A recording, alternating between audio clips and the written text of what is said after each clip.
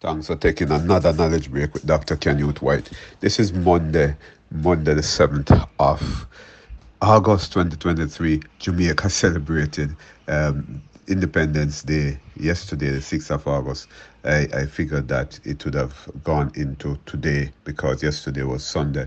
But look, last week we talked about the psychology of love. And when I finish the psychology half, I usually go into the sociology half. So I'll be looking at the sociology of love for this week. And then we finish off with the psychosocial aspect of love, and Sunday.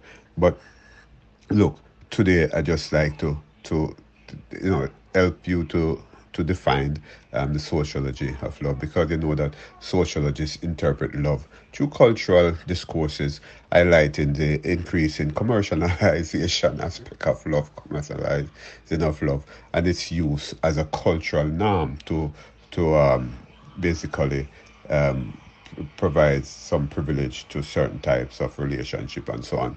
But theorists note that the importance of remaining critical. It's very much challenging, but love must remain critical as we go through life and life discourses. Sociological definition of love really is different from the psychological definition. We said that the psychological definition of love is really a complex emotional state involving strong feeling of affection and the tenderness for the love object, right? We said that last week. But many different disciplines have different definition for love. Just like they have different definition for various concepts. Usually different disciplines have different definition for various concepts, but it basically speaks to the realm of the essence of the concepts eventually. So despite the fact that various disciplines have various definitions for love, it will come back to the essence of love.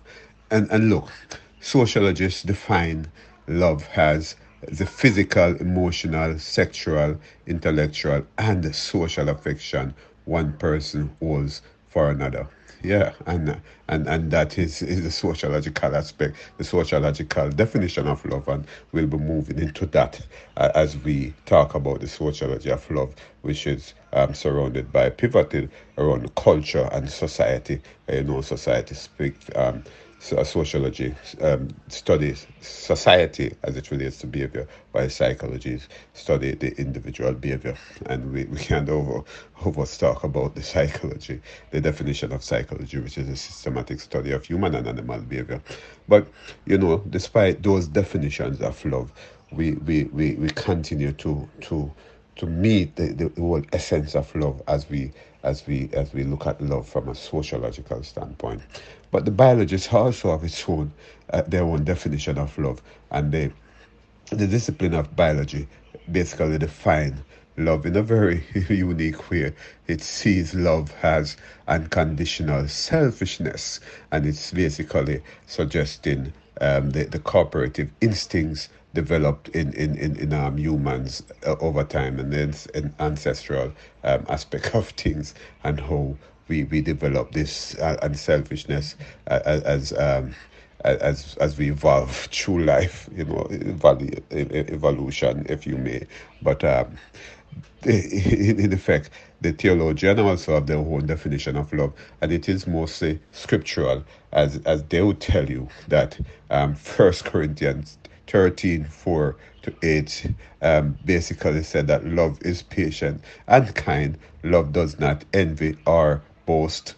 It is not arrogant or rude, and it does not insist on its own way. It is not irritable or resentful. It does not rejoice at wrongdoing, but rejoices with the truth. And that's a theologian definition of love.